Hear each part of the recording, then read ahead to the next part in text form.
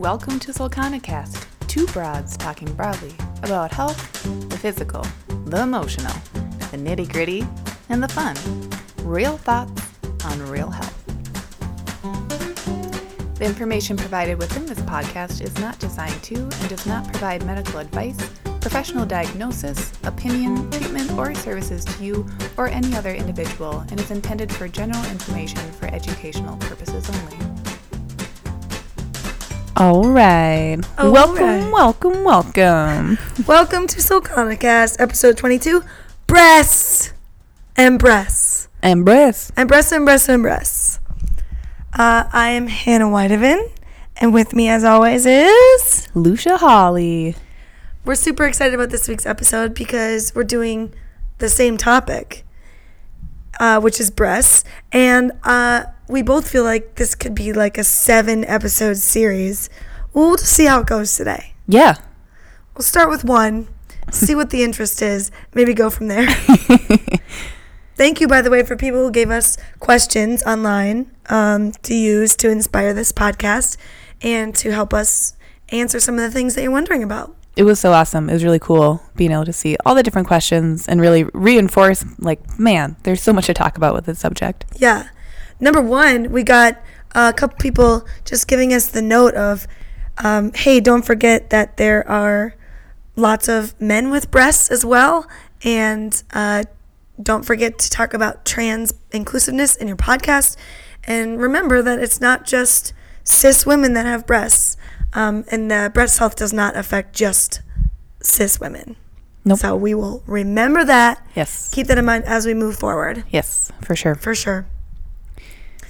And especially because I think there's a lot of like trans people who don't get the, support they need in that area, and are more likely to have health issues around breasts and breast tissue if they're not getting the same sort of like regular care that a cis woman would get. Right. Yeah. Yeah. So you want to get us cranking here, Lush? I do. Before we start that, though, I do want to check in on our challenge from Mr. Jacob.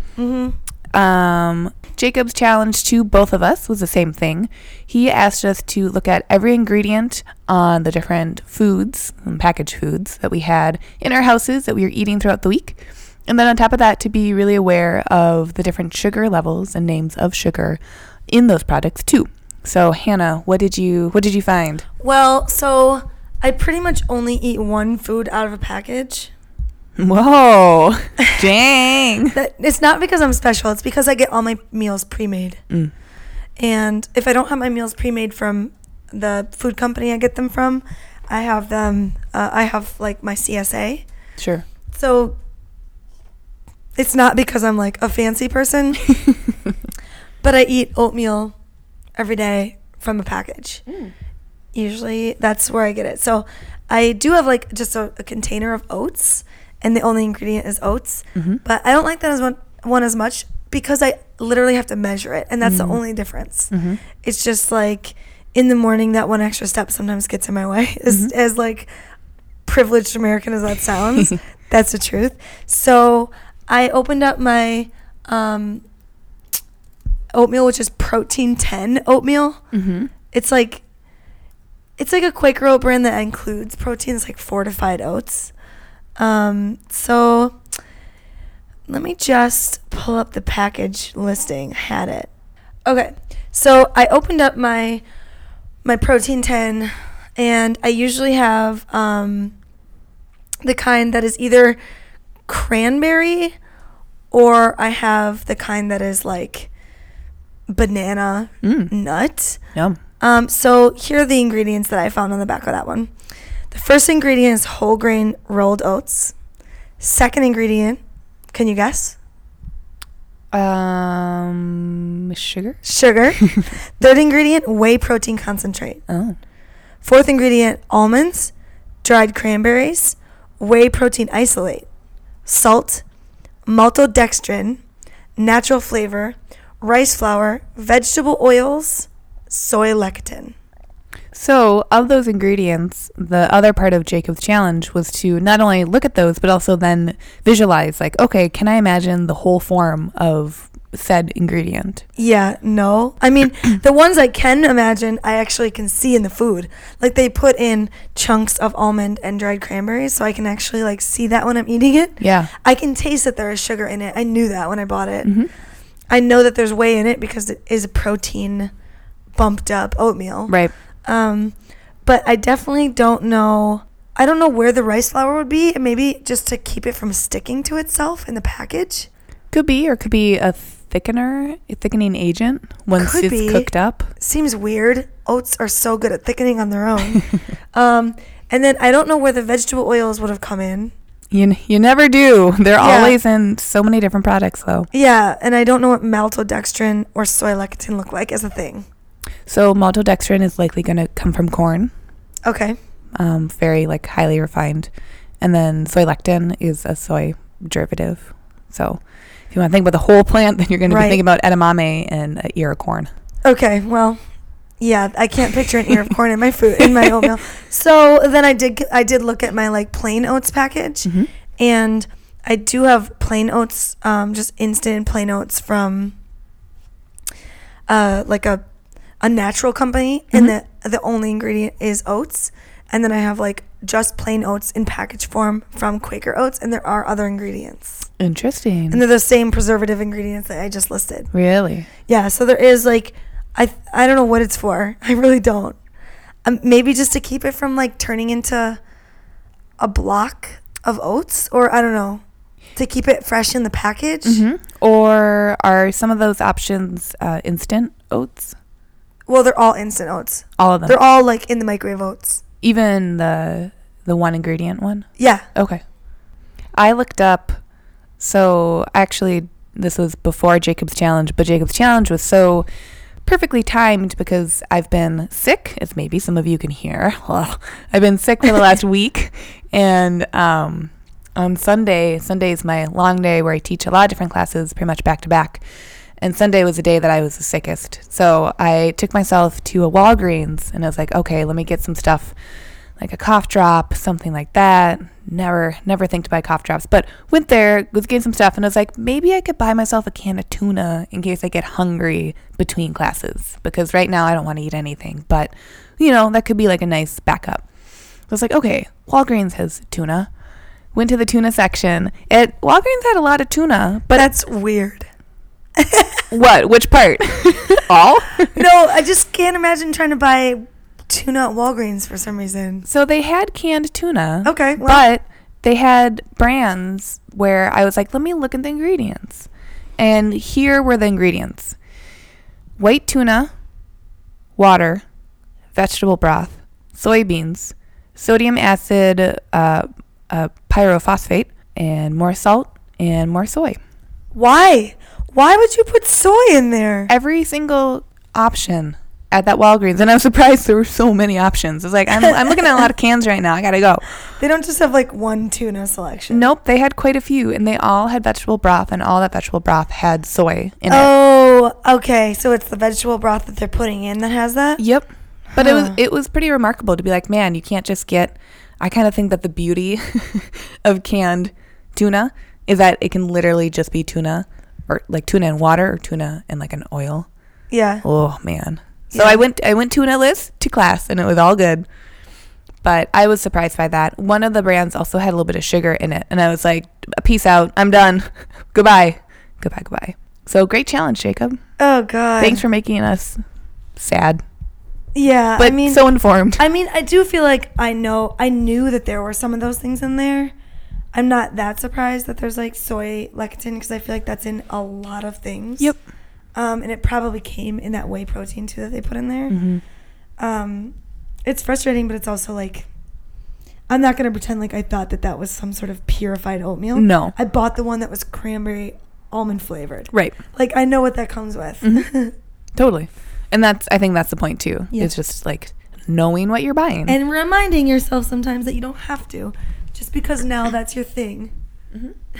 Right. I could just make regular oatmeal and put in my own dried cranberries and my own almonds. Yeah.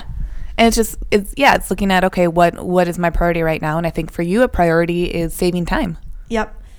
And I do get ingredient lists on the foods and the packaged meals that I get, but I haven't seen anything like that in there because they just like cook for you. Yeah.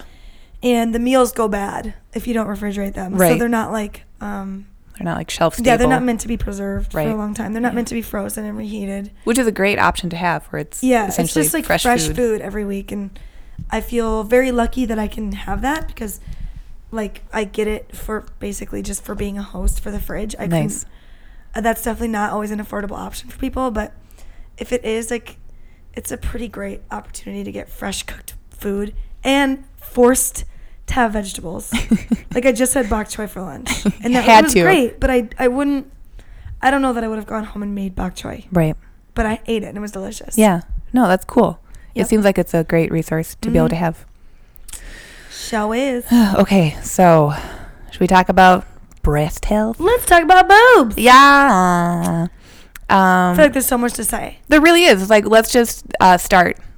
Like you could, I mean, there's so many elements of breasts that people think about. Like what happens if you, I mean, breast cancer is a whole nother thing. And we're not going to touch that because necessarily, just because that is a whole nother level of complication, and we don't have the background on that portion of things. But there is like, you know, breasts during pregnancy, your breasts during menopause, breasts during puberty, during just your cycle, when, you know, breasts during transition. There's so many things that we could talk about, but we're gonna try to focus it on some of the. I'm gonna be a myth buster. Yeah. Focusing on some of the myths about breast health and fitness, and specifically like breasts, the way that they look or feel. Yeah. And how that relates to exercise. And Lucia, I can only imagine what you're going to focus on. Right? I'll be diving into the breast a little bit more, the internal processes. Great. Let's start there.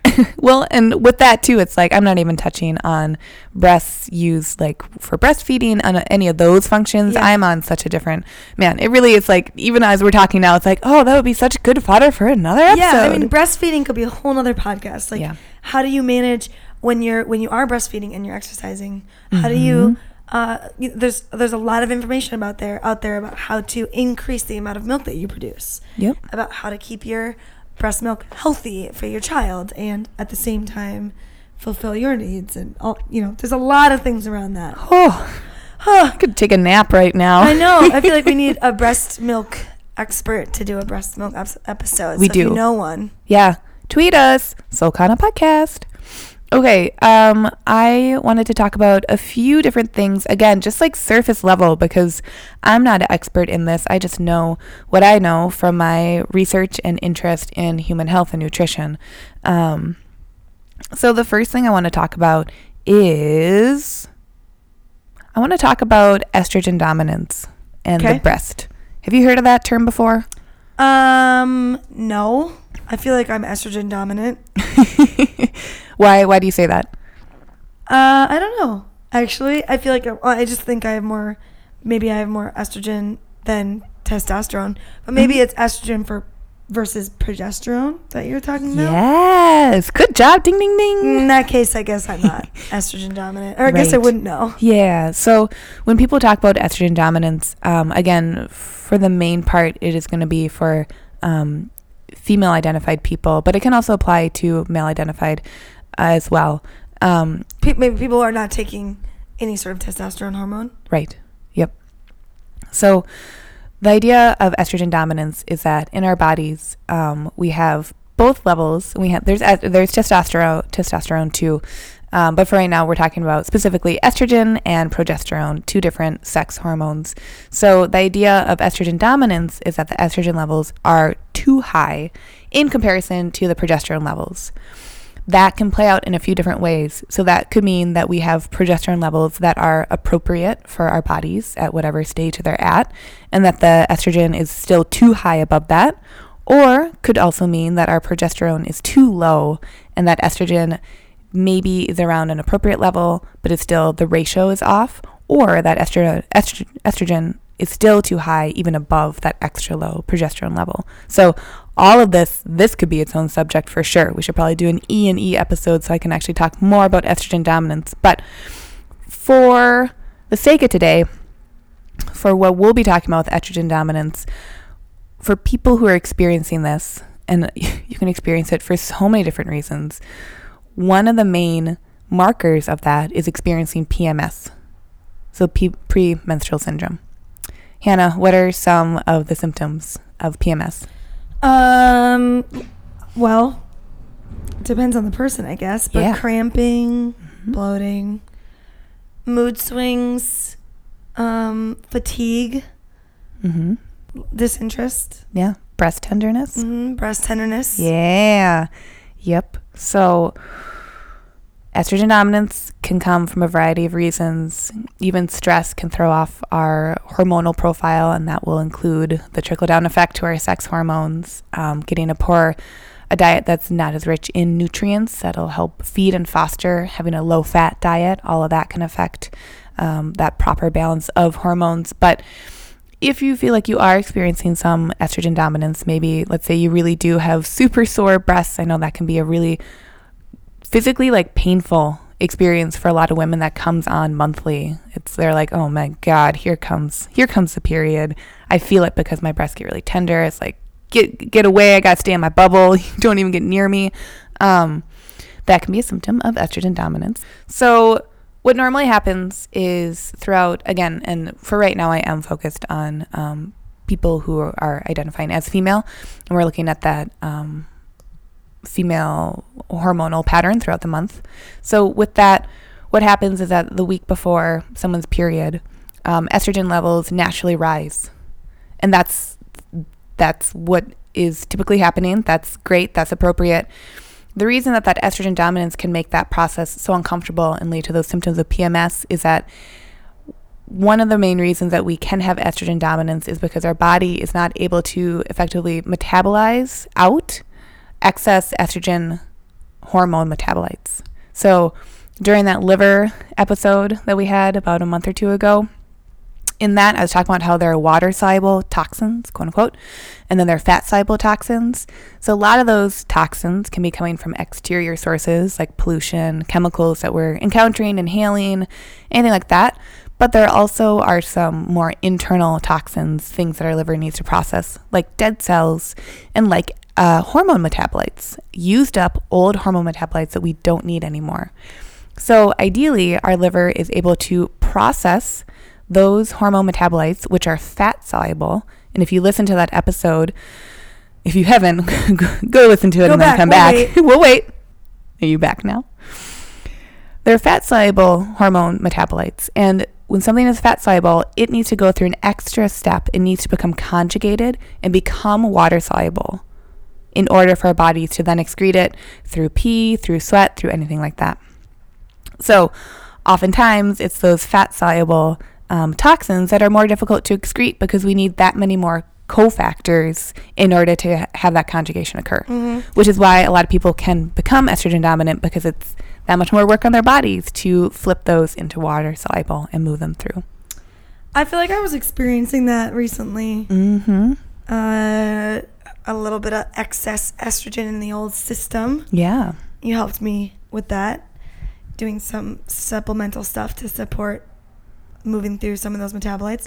And I was feeling I felt like I was having PMS symptoms all the time for 4 weeks. Specifically fatigue, but also nausea and dizziness. Yeah, really uncomfortable. Yeah. And there was definitely lots of breast tenderness during that time. Yeah.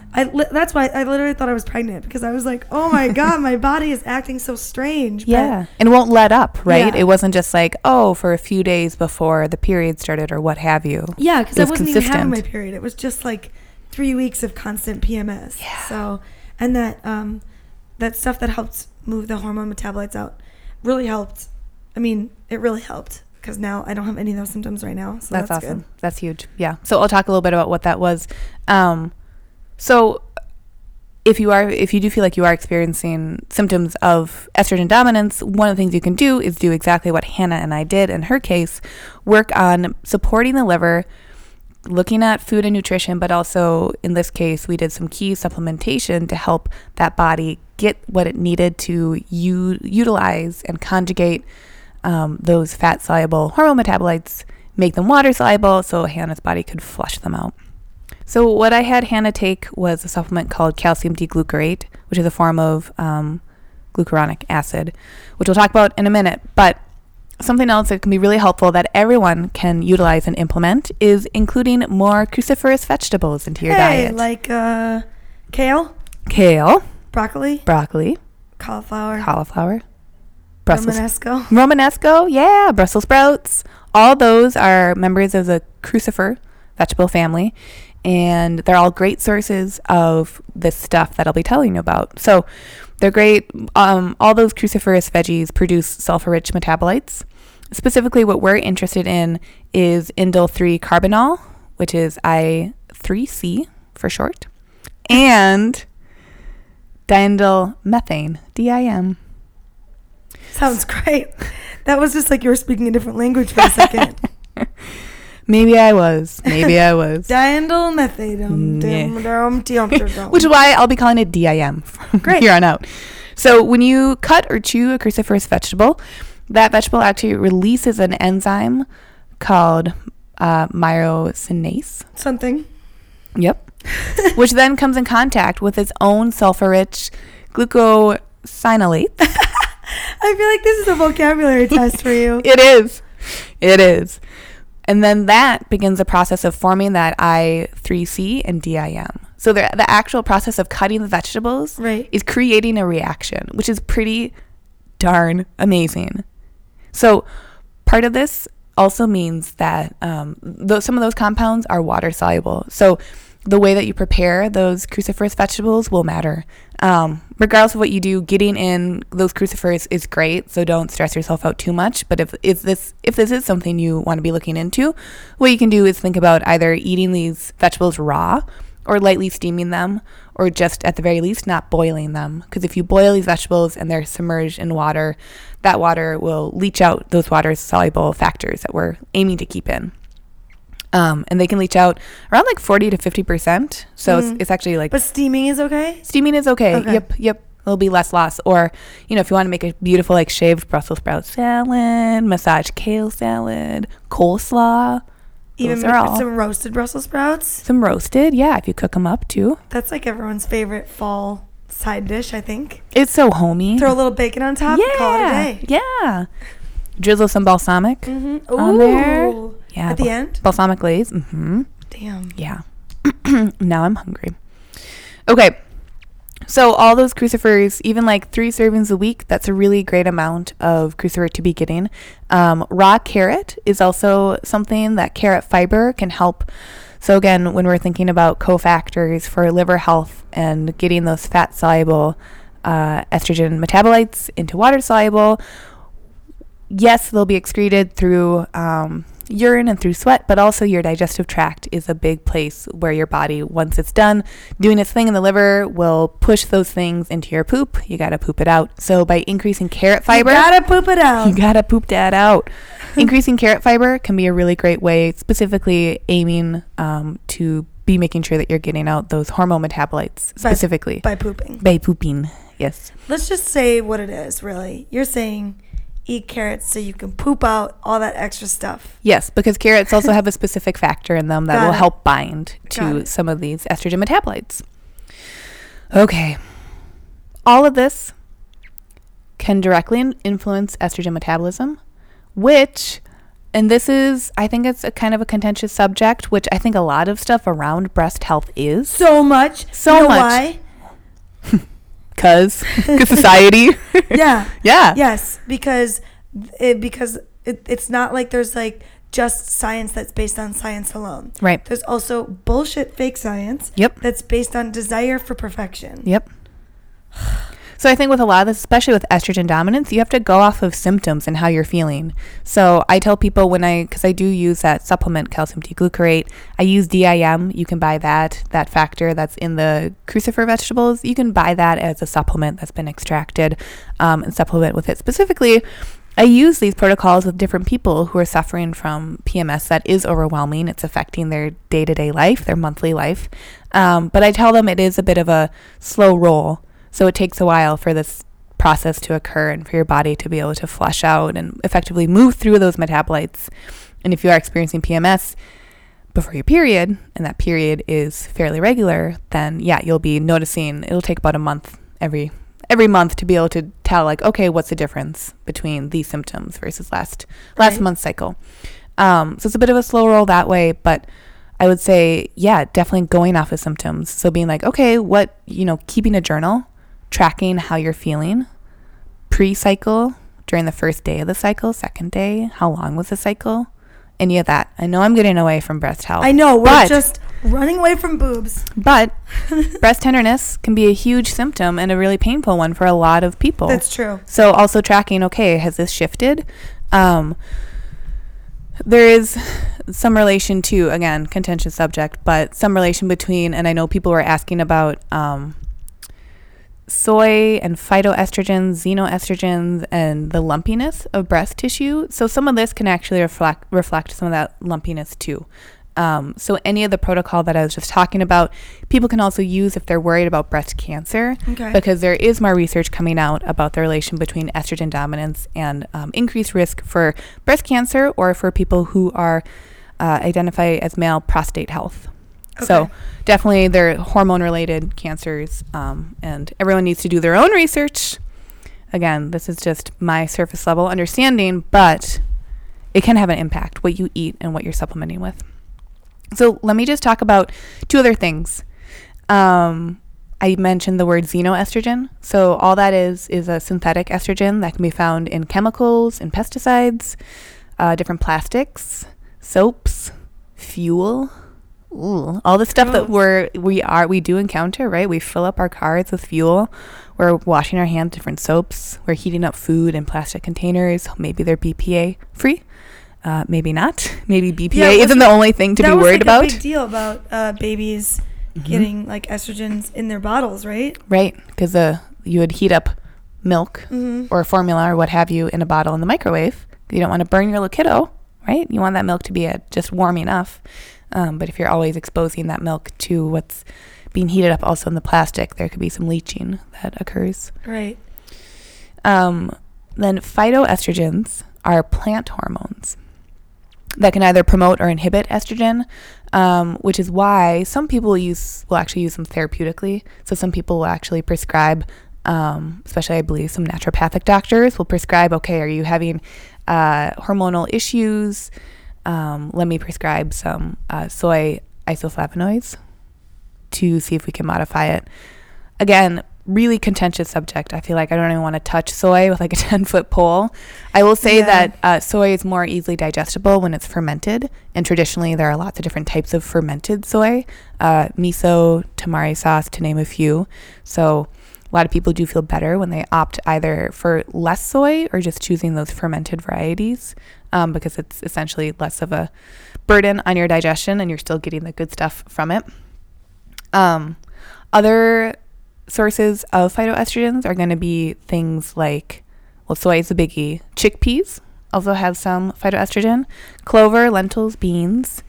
This is a bad or a good thing? I feel like I got lost. That's the thing. It depends. I'm not going to say one way or the other. I would say, if we look at it from a nutritional standpoint, opt for foods that are easier in your digestion. But some people are looking for that phytoestrogen because it is having some sort of effect on the body. But in my opinion, there isn't enough research out to show if it really is positive for all people, negative for all people, or different. Yeah, I feel like people say that there is a link. Like, there's definitely some pop science. Yes. Like, today we're going to talk a lot about pop science. Yeah. Maybe one study came out just relating phytoestrogen and soy to some sort of hormonal change. Right. And now that's sort of like leading down this winding path of people thinking that there's certifiable connection between eating soy and having hormonal changes that you don't necessarily want. Right. Like, oh, eat soy and then your menopausal symptoms will be better. Or eat soy to reduce the risk of breast cancer. Or like eat soy. If you eat soy, you may accidentally see effects you don't want, like growing breasts. Right. Yeah. Okay. Because I feel like that I've heard that before. And someone asked about that online too. Yes, like, is there actually a link between soy, and I can't remember what else they said, but and actually like generating new breast tissue or like growing breasts because it increases estrogen in your system. Right. I feel like, so you're saying there's no link yet shown for that. You should just avoid it if you want to. I think that there is evidence showing that there is a link, but whether we can ascribe that to be positive, negative, or neutral or even causal. Yeah, like right. It will depend on the person. Okay. So that's not something we can necessarily speak to here. Right. I wish we could, because I'd like to know that answer too. Sure. And also, like, if you think about even just BPA as in its own right, like all of that BPA controversy was also happening in a time where like milk contains a lot of growth hormones. Mm-hmm. So, or like other foods that people are taking in as they're breastfeeding might be containing estrogen or phytoestrogen or whatever. It might not be completely isolated to that one thing, but how else can people make decisions besides make something black and white, right, and sum it up and then require a change, right? And then also, and I think a lot of that dialogue too doesn't look at how is my body able to handle this, like I was just talking about with all that liver detoxification. To me, there's not much dialogue around that, especially in like greater medical health communities. If you have PMS is considered normal. It's common, but is it technically normal? My opinion would be not so much. It's showing that there's maybe a deficiency or something that could be supported. Because ideally our bodies aren't going to be like, hey, you're going to feel real crappy for every like 5 days. month for at least 5 days. Yeah, that's not okay. Normal. Right. That's not okay. Right. So last thing I want to say is that, and again, this is just A plus B does not equal C, but another food that's high in those phytoestrogens is hops. And hops are in a lot of beer. So there was an article that came out a year or two ago talking about how if people drink more beer or more craft beer, that they also might see an increase in that breast tissue size for anyone who's drinking more beer. So there was some contention around that. Yeah, well, you know what? I'm just going to say that might be because you gained weight too. And I would say that beer is very calorically dense. I feel like... and beer is difficult on the liver because now your liver bloated. Your liver has to work really hard to process that beer. If your liver is overburdened with processing the alcohol, maybe it's not quite as able to process other hormone metabolites in your system. I feel like the biggest thing that we are even noticing as we work through this episode, that we both noticed when we're working on our own and that we're talking about now, is that there is such a strong connection between pop science and women's health. Yeah. And not even just women's, but like in any feature that's considered feminine, like breast tissue or uterine health or vaginal health. It's all like wound up into societal expectation. It's wound up into pop science wanting to turn those things into instant fixes for everything. I mean, you see that a lot in pop science. Like there's one there's one scientific study that's written that like, a small group of people saw like a 1% increase in whatever it was because of something. And the next thing you know, the New York Times has reposted this as an article that says, if you do this, you will get this. Right. Like there was an article that's like, if you drink coffee, you will live longer. And you're like, God. Yeah. And it's like, that's not what the study said. And most scientific studies would never make a claim like that. Right. And if they're well-founded, well-researched, vetted scientific studies, they're not going to make claims like you must do this in order to do this. Right. That's not how science works. Right. I feel like everything I'm going to talk about breast related is pop science, misinterpreted studies used to create like big causal connections that are meaningless and then put out in major access points for people. Right. Like Cosmopolitan magazine. Ugh. Or literally anywhere on the internet. And I want to say one more thing before we flip over to that too. I'll just fume over here. Well, I'm going to be fuming right with you. Okay. And we're like 5 feet away from each other. So the other thing, what you just said about like a study finding like a 1%, blah, blah, blah. At this point, even just citing a study doesn't mean much, because Right. like, who's funding that study? How rigorous was it? What was the sample size? Was it just a meta-analysis? Was someone just citing like a literature review?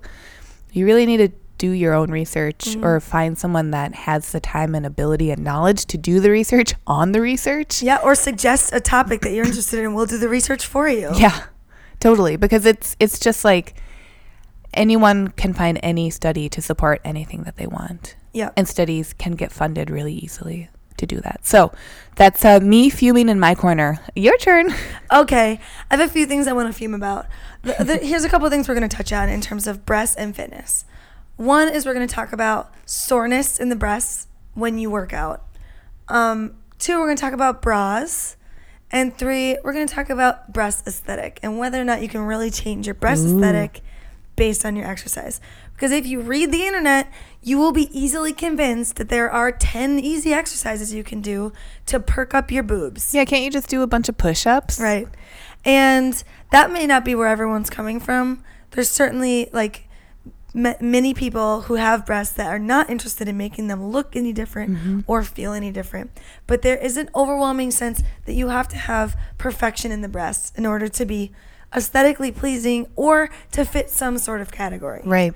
Like, if it doesn't even matter what it is. Like, you may want them to be smaller or larger. You may want them to change shape by being perkier or droopier or pointier or whatever. Yeah. They probably just need a change. Probably. Right. Something needs to be different. If you have something, you probably need to change it, right? No, the answer is no. You don't. Don't. Your breasts as they are great and fine. Yeah. If And your whole body. Yeah. If you'd like them to be gone, Yeah. there are options for that. Yeah. There are ways to do that. If you would like them to be reduced, there are ways to do that. If you'd like them to be physically enhanced, there are ways to do that. But exercise, like, is often linked to breast aesthetic in a way that I think is very misleading and very problematic. Because I'll have people enter the gym and say, like, oh, I want to look a certain way. And they may not right away say what that way is. But a lot of times it has to do with not just losing weight in the belly area, but also like looking a little perkier and lifting everything up. I've heard a lot of people say that to me when they come in for their first session, is I just want everything to be a little bit higher. So I've got some things to say about that. So let's just start from the beginning. Let's start with the idea of breast tenderness and breast soreness. Yeah. There was a study done, and it was basically what the study was just a survey. It was a survey done of London marathoners. Specifically, they only asked women marathoners about whether or not they experienced breast pain, tenderness, or soreness after or during working out. Okay. When they're running. 32% of those women said yes.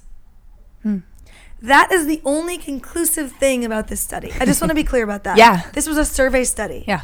They also found things like it didn't matter specifically the breast size, though more women with larger breasts in this study did complain of pain. 25% of the women who said that they had an A or AA cup size also complained of pain. So the only thing that came out of this study, this survey, was 32% of women who they surveyed who are marathon runners experience soreness in their breasts. Right. And of that 32%, it's spread over the size of breasts, but tended to be more prevalent, but just slightly more prevalent in women with larger breasts. Okay. So what does that tell us? Not a whole lot. It doesn't tell us much. It just says, exactly. The study really just says what anecdotally a lot of people have experienced. That if you exercise, you may get breast discomfort. There is no hypothesis included in that for why. And there doesn't seem to be a very distinct correlation between size and level of tenderness. There's a small one, but not clear enough from this study. So, and the other thing is that this study is often been connected to a different study, which talks about breast oscillation during movement. So there was another study done that basically looked at like slow motion movement of breasts without a bra. And what that looks like during exercise. And what they found is that there's like a range of oscillation, but that breasts can move up to 8 inches in oscillation Interesting. as you exercise. Keep in mind, that doesn't mean that your breast moves 8 inches to the right and 8 inches to the left. It means that there's like an 8-inch variance over the pattern that it makes as you move. Right. Again, that study just said, this is what we found, is that there is oscillation in the breast when people move. They move when you move. Yes. So there's 2 things we know for sure based on scientific study, and at least based on scientific study of these groups. Right. Breasts move when you move. They move independently of your body a lot of times because they are fat tissue that don't have muscle attached to them. Mm-hmm. So you don't have a lot of control over how they move. They move. Number 2, some women, 32% of those studied, get pain involved with that. We have no idea what men's level of pain is, what trans people experience, because the study was done once on one group. Yep. Even the people who did that study said, this is just an initial exploration. We were lucky we got to do this survey with this group, and we don't know anything else from here. That's pretty cool. I mean, that's what all scientists do, is they say, like, these are the things that are missing, and these are the areas of limitations of my study. Right. That's why science is so great. Now, if you look up that study online, you will easily find hundreds of articles that have been written as using that to then explain some pop science theory. They're extrapolating. Yes, and they're extrapolating in a way that doesn't make sense. Yeah. Extrapolation is an actual thing, but they're like taking things and inventing causal connections. What have they said? So I saw one article online that basically said, and this is great. I'm just so curious who sponsored this study. It said there were these 2 studies about breast oscillation and breast soreness, and that can only mean that you must find the right bra that has the right support in order to get rid of this problem. But if you go back to the study, of the women that were interviewed, 90% wear sports bras every time they work out and wear a bra additionally in every other part of their life. Mm-hmm. So do you understand where the problem starts to come in? Yeah. You can't just conflate numbers to say, well, this must mean this. There was no information about what types of bra, if they had any sort of connection to wearing underwire versus a looser style of sports bra, and whether or not that had any change on their soreness. All we know is that they complained about soreness after running. Right. So to make a conclusion that you should then go invest in this certain type of bra based on that is false. That's a jump that is not actually okay to make. Right. And it also implies that you can and should find a way to control and manage that problem. But no one's saying it's necessarily a problem. Right. It's just an outcome. Right. A lot of places on my body are sore after I exercise. And breasts included. Yeah. They also didn't identify whether or not any of that soreness came from pec soreness. Came from soreness of your lats or any other muscles that are contributing to the chest area. Right. So let's be clear about that. This was just anecdotal evidence based on a survey. Right.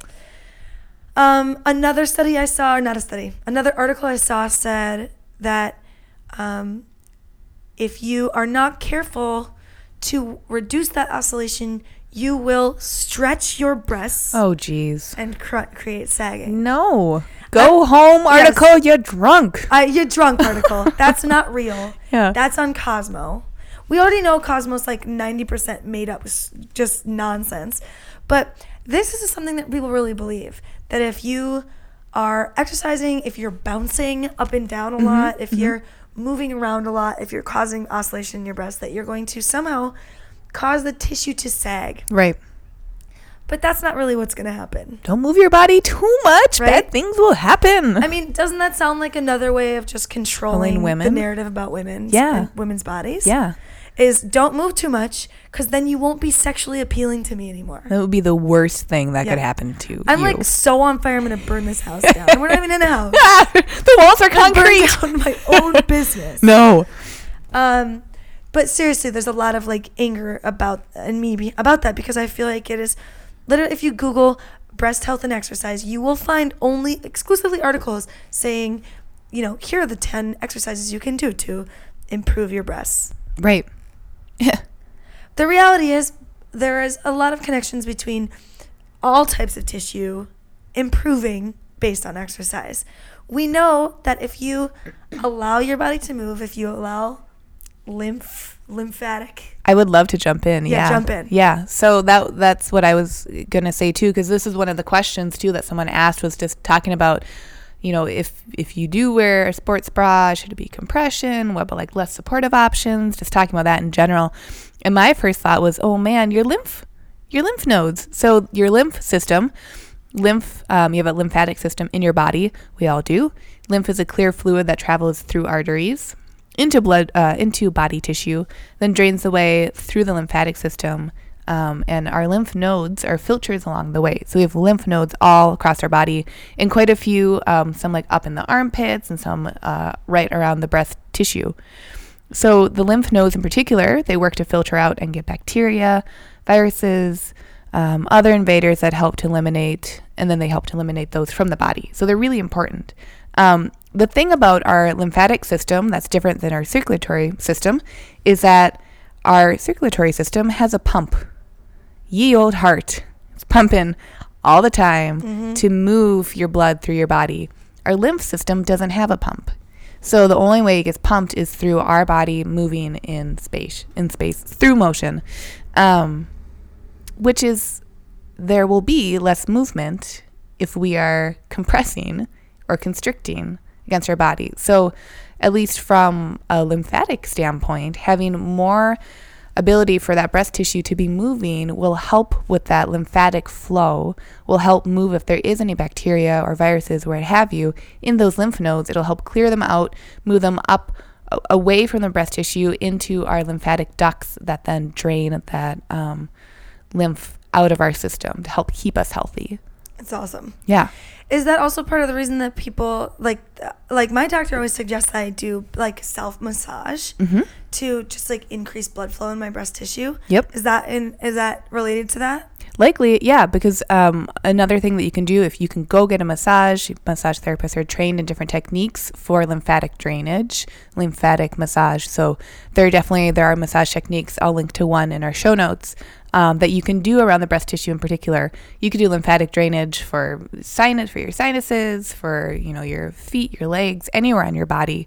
But there are specific techniques that are a little bit different than just massage. There's more pumping movements versus like rubbing movements. But yeah, definitely all of that's going to help contribute.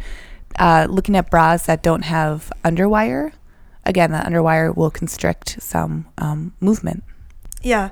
And just keep in mind that the bra industry was not created to help women feel more comfortable, or people with breasts in general to feel more comfortable or supported. It was created for aesthetic pleasure. Right? And so the sports bra industry is not that far away from that. We haven't come that far in time to the point where sports bras are actually designed for you to increase blood flow, to feel more comfortable when you work out. They still have a highly aesthetic value contributed to them. Like you'll even see a Lulu bra, you might see has 40 straps on the back for the look. Right? And that's fine. You should wear that if you want. Yeah. But I wouldn't concern yourself overly about whether or not your sports bra is specifically doing a job of making sure your breasts don't sag, because there is no scientific connection right now between you wearing a sports bra and having less sagging in your breasts. And I would say too that the number one, well, maybe not number one, but maybe number one concern is just you and your comfort. Right. So what makes you feel good? Because if more compression does make you feel good for whatever reason, hats off to you. That's awesome. But if you want to go braless, you are not hurting yourself. No. Maybe the discomfort of your breasts actually moving in space, whether or not you feel insecure about that, or if you just feel uncomfortable, it is causing some feeling of loss of control, discomfort. Then you should wear a bra if you want, but you don't have to. Or chafing. I mean, yeah, there are other considerations, but you certainly don't have to do it in order to make sure that you are preventing some sort of aesthetic outcome. Yeah.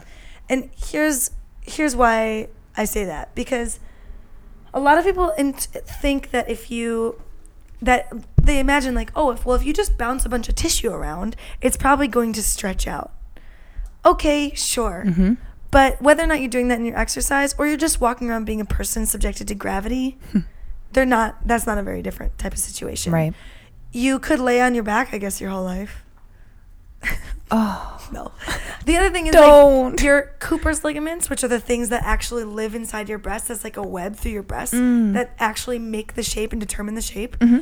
How those Cooper's ligaments stretch over time has almost nothing to do with elements from your lifestyle, except for a couple of factors. A lot of it is genetic. Whether or not your breasts will sag over time is genetic. Mm-hmm.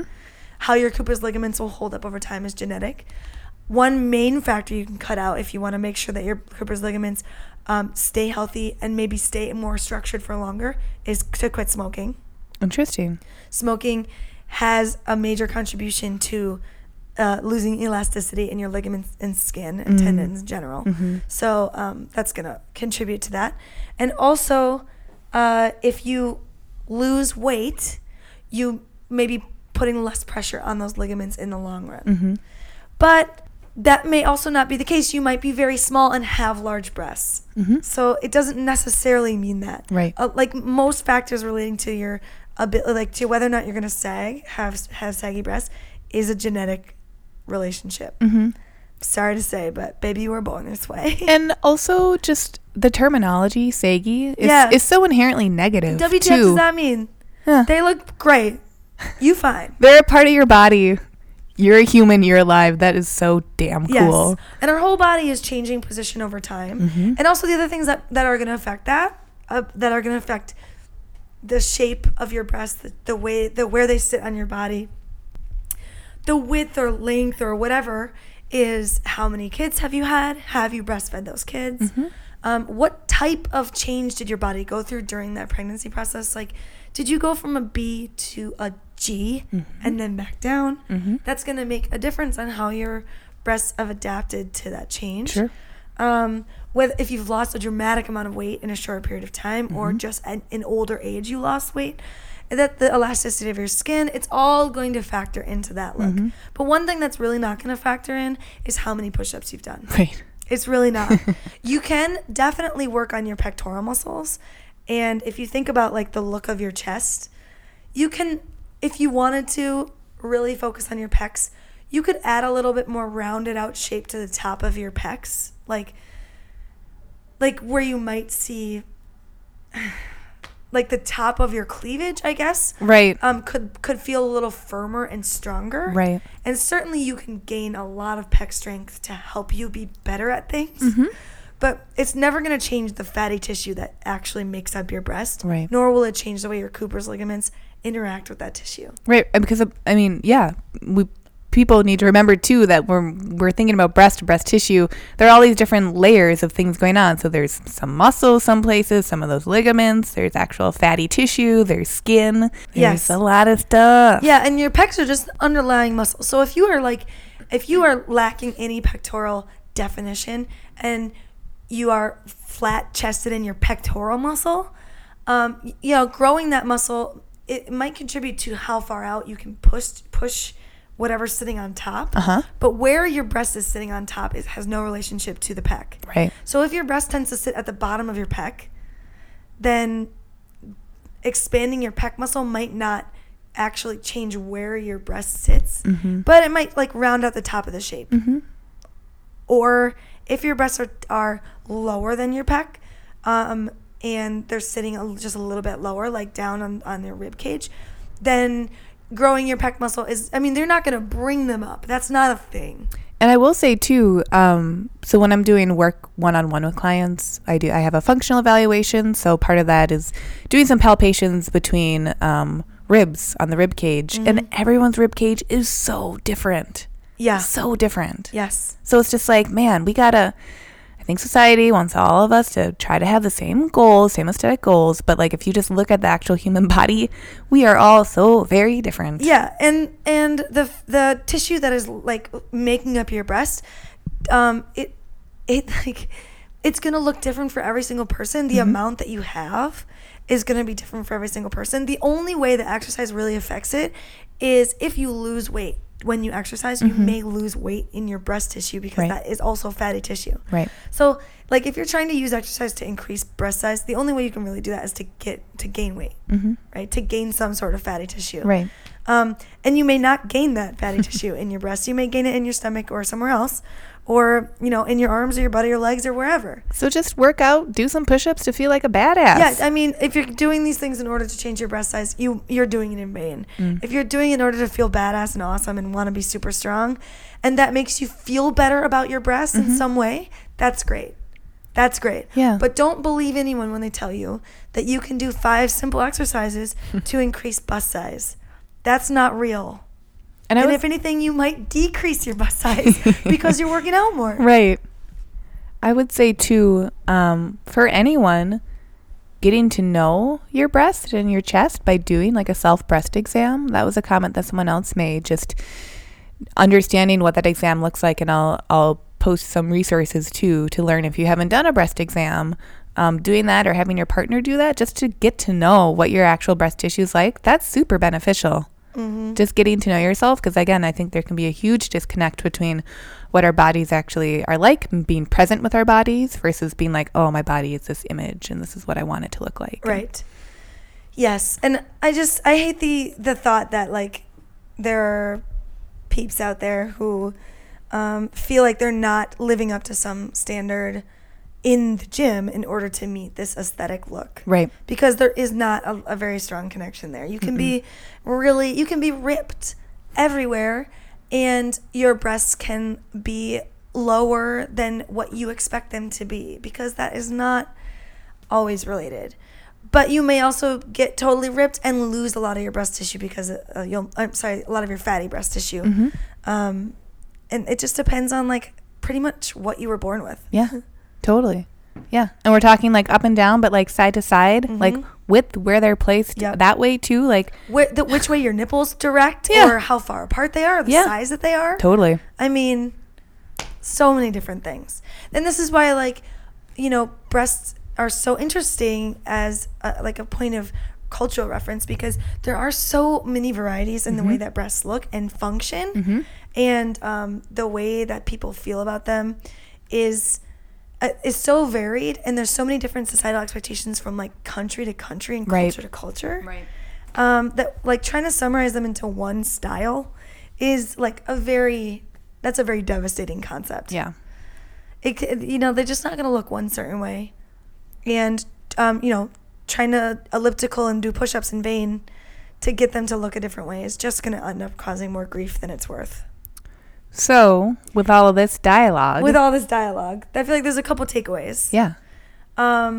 Number one, there needs to be more investigation into women's sports bra design. Yeah. 2, hopefully, work with women who experience this breast soreness, or women and men, trans people alike, who experience breast soreness, because it can be a variety of people that do. Yep. I have heard from plenty of men who also say they experience tenderness in the actual tissue on their chest. Yeah, totally. There needs to be a better understanding of what that's from, why that's happening to some people and not others, and if there's a way to come back to manage it through sports bra or through some sort of supportive system. Right. Is it physical, or, and then kind of reflecting back earlier in the episode, are there different techniques, foods that you can be doing that are helping to support decrease breast tenderness? Because maybe some of that breast tenderness, if it isn't induced by physically moving your body, if it's more hormonal, what's going on with that, and what is that? What is our body trying to tell us when that breast tenderness has increased? Certainly, if you've noticed something like that, breast tenderness, swelling, increased size, I feel like those are all signs of something that you should look into, not necessarily be striving for. Yeah, and just again getting to know the rhythms of your body too, because there are different monthly cycles for some people. Yep. The last thing I will say, because you mentioned it before we started the podcast, is do people who have large breasts have to be concerned about like when they're doing workouts, like if they can get in the way? And what I'll say about that is that your body has a really good sense of proprioception and exterioception. Like, where is your body in space, and where is an object related to your body? Otherwise, you'd be walking around, every time you swing your arms, you'd hit your own legs. Oh. Right? or every time you picked something up, you'd accidentally hurt yourself trying to use it. Mm-hmm. You pretty much know, your body knows where things are and where your body is in space. Mm-hmm.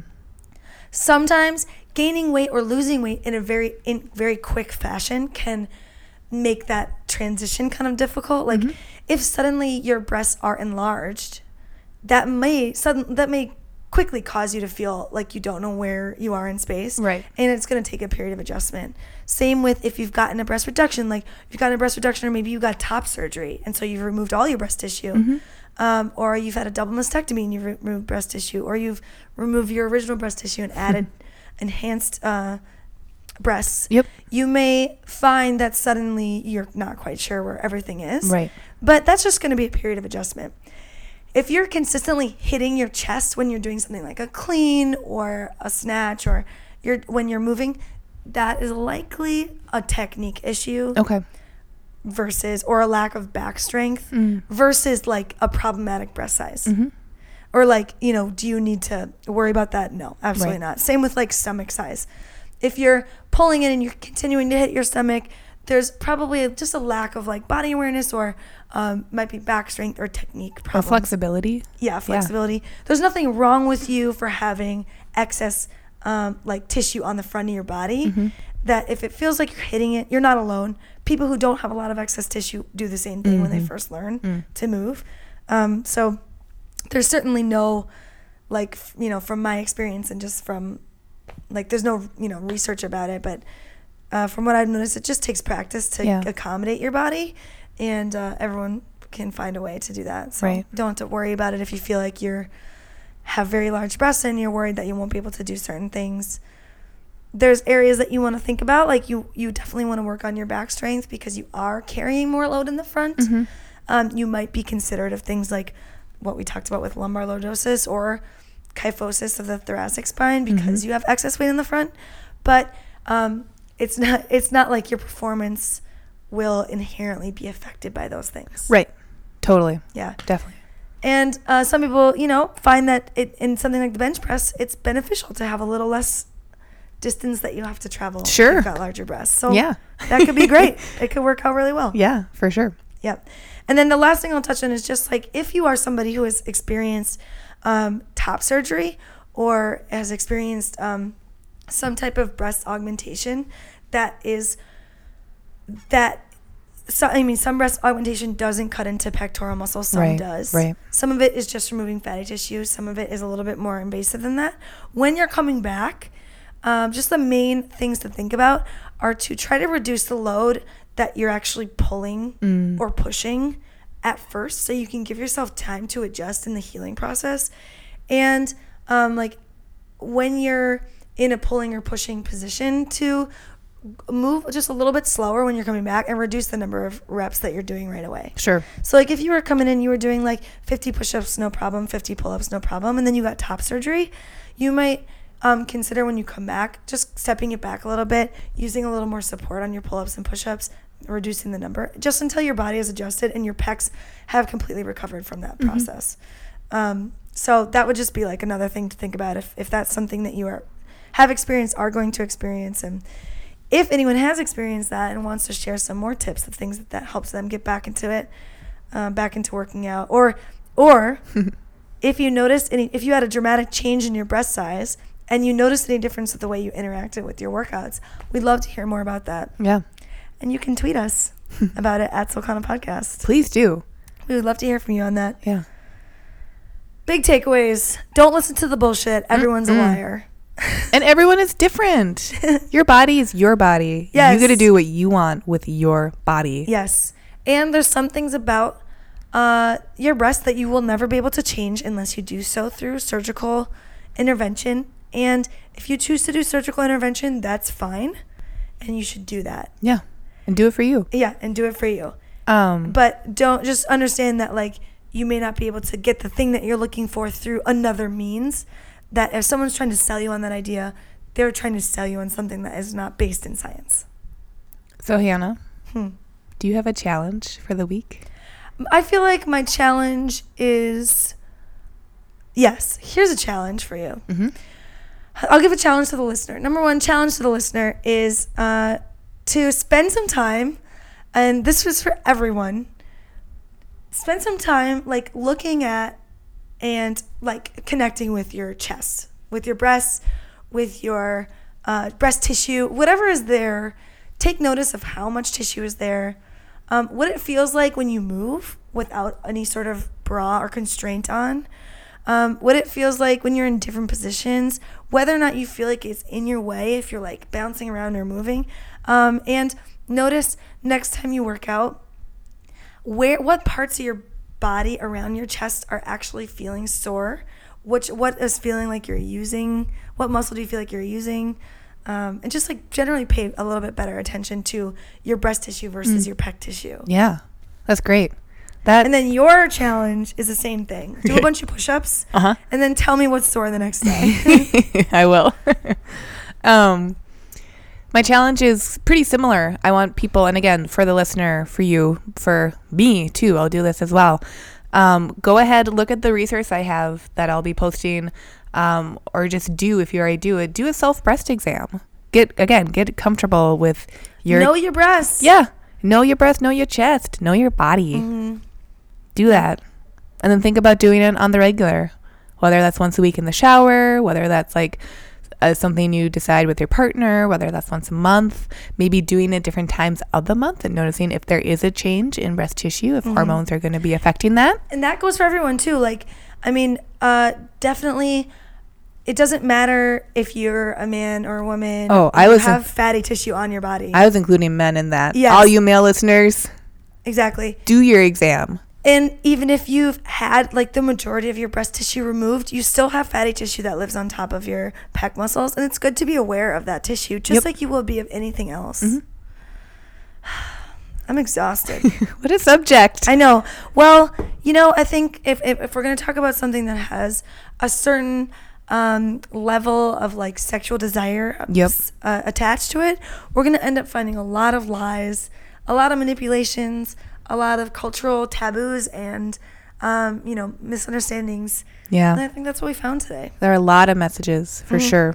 I would like to recommend if you want to hear more specifically about sagginess, about breast expectations, there is a great podcast called Stuff Your Mom Never Told You, and it's one of the How Stuff Works podcasts, and I really like the women that run that podcast. They're super awesome, and they did a episode called Saggy Boob Science, and I listened to it probably like 5 or 6 months ago, and when I knew we were going to talk about this, I went back and listened to it again, and it really is a very detailed history on why people are concerned about sagginess in their breasts, how different countries view nipple size and nipple placement. Nice, yeah. And like how the quote-unquote measurement of sagginess is done. Yeah. And I just think it's a really interesting podcast. So go ahead and take a listen to that, and you might find that you learn even more. Yeah, we'll link to it in the show notes. Awesome.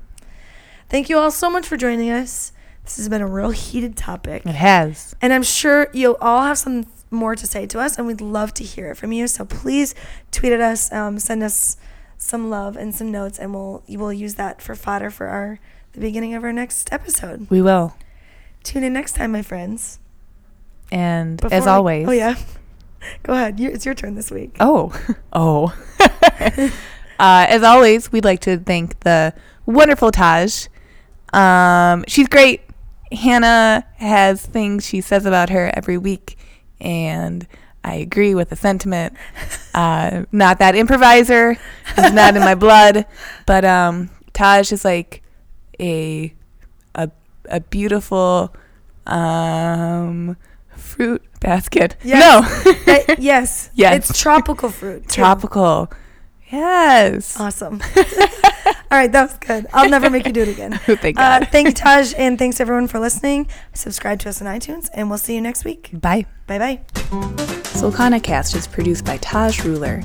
Subscribe on iTunes or visit solkanacast.libsyn.com.